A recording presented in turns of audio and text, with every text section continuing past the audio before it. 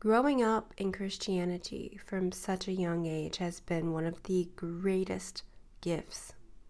I was around age 3 when my mother began attending church, so I was pretty much raised out of the teachings of Jesus Christ. By the time I reached 8, I was baptized and filled with the Holy Spirit, which I remember that being such a relief for me, because from the teachings I was receiving in Sunday school, this meant that I was now saved, and if I kept my salvation, I would be brought into heaven when I died or when Jesus returned, whichever came first. We are taught that we are born sinners and that Jesus is our only Savior who can free us from suffering. And growing up with this type of perspective actually became one of my greatest blessings because it allowed me to experience the contrast between separation and unity with divine. I experienced separation in many, many forms. One fundamental teaching in Christianity is that humans are inherently sinful due to the fall of man, as described in the Bible. Through accepting Jesus Christ as one Savior, we are then separated from the burden and consequences of sin, experiencing spiritual redemption and reconciliation with God.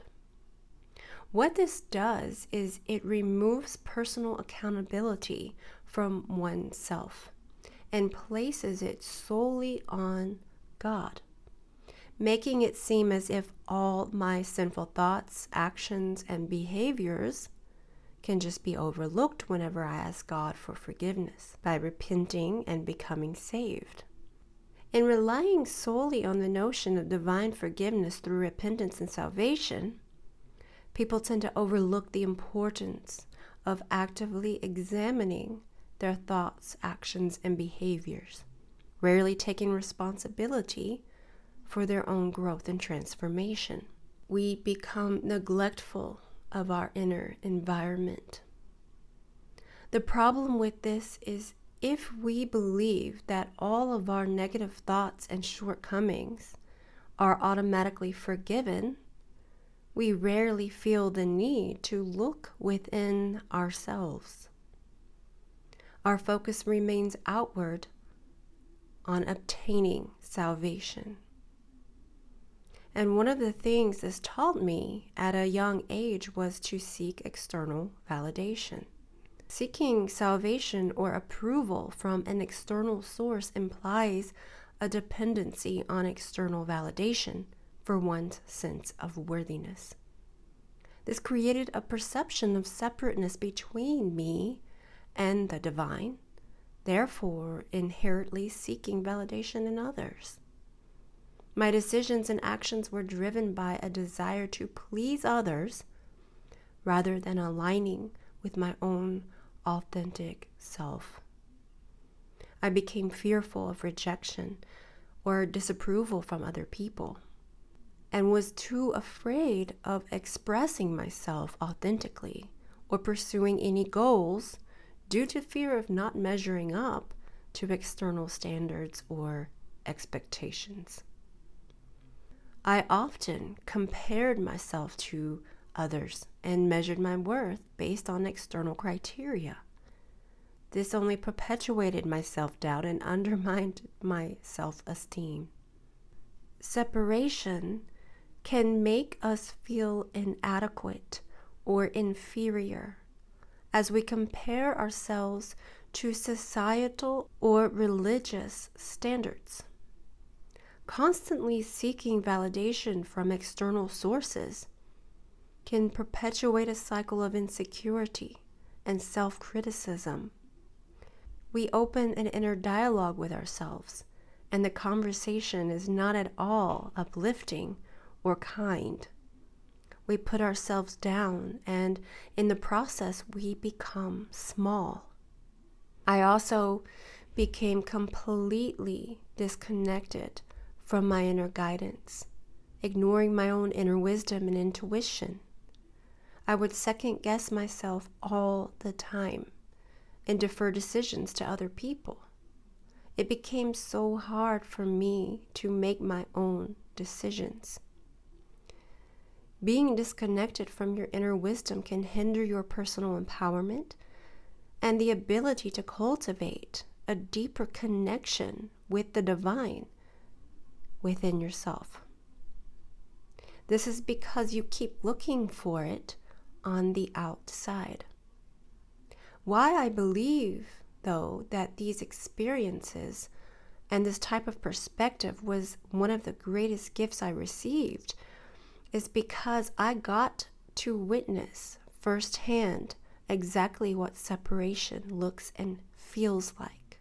Years and years later, when I began my journey to heal my sick body, I had to let go of what I thought was true. I had to allow myself to question, could there be more that I was not seeing?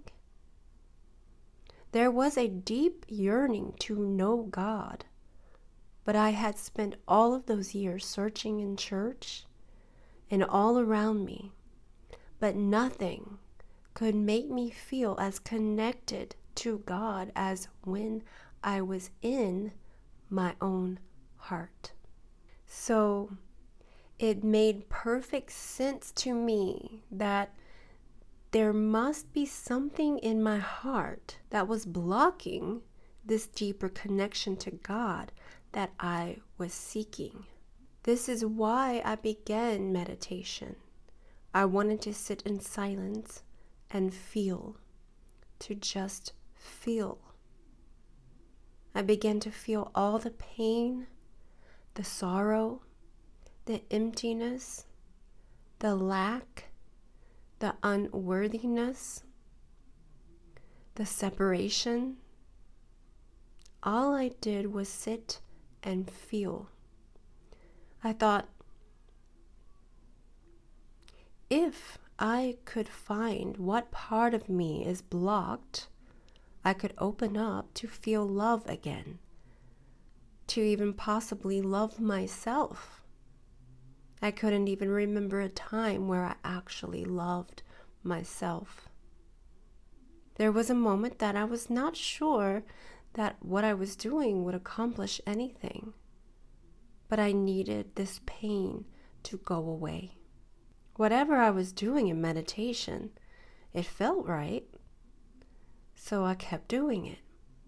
The more I felt these emotions that were living inside of me, the more I got to know myself. I began an intimate relationship with my own heart. My heart had been calling me through my pain and through my misery, and here I was, finally answering. Exploring the pain that I was holding on to strengthened parts of me that I didn't know existed. I only saw smallness and misery and dependency, but now I began seeing strength, wisdom, knowledge, love, and connection. And the more these higher aspects of me became realized, the stronger they became. And my attention was redirected onto them instead of the lower or weaker aspects of me. Attention is a significant factor in shaping our perception and our reality. So in placing attention on the higher aspects of me that were now showing up, as I let go of the emotion and pain that was being held within my heart, it allowed me to also let go of the areas of my life that were always consuming my attention.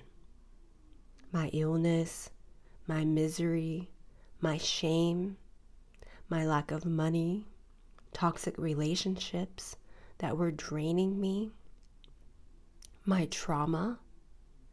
These no longer had my attention. Then I tried something that I had never done before. I decided to take full and complete responsibility for every single action, event, trauma, and experience that I had ever had. Even sexual trauma, even physical abuse, even abandonment, all of it. I took responsibility and accountability as I explored my inner environment.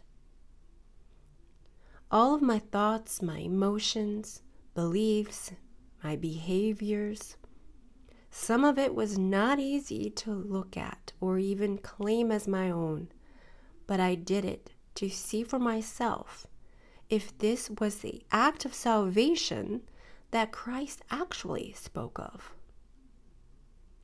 which is the importance of inner transformation, self-awareness, and the realization of one's own inner divine nature. It is within us, not outside of us or up in heaven. It is now, it is here, inside.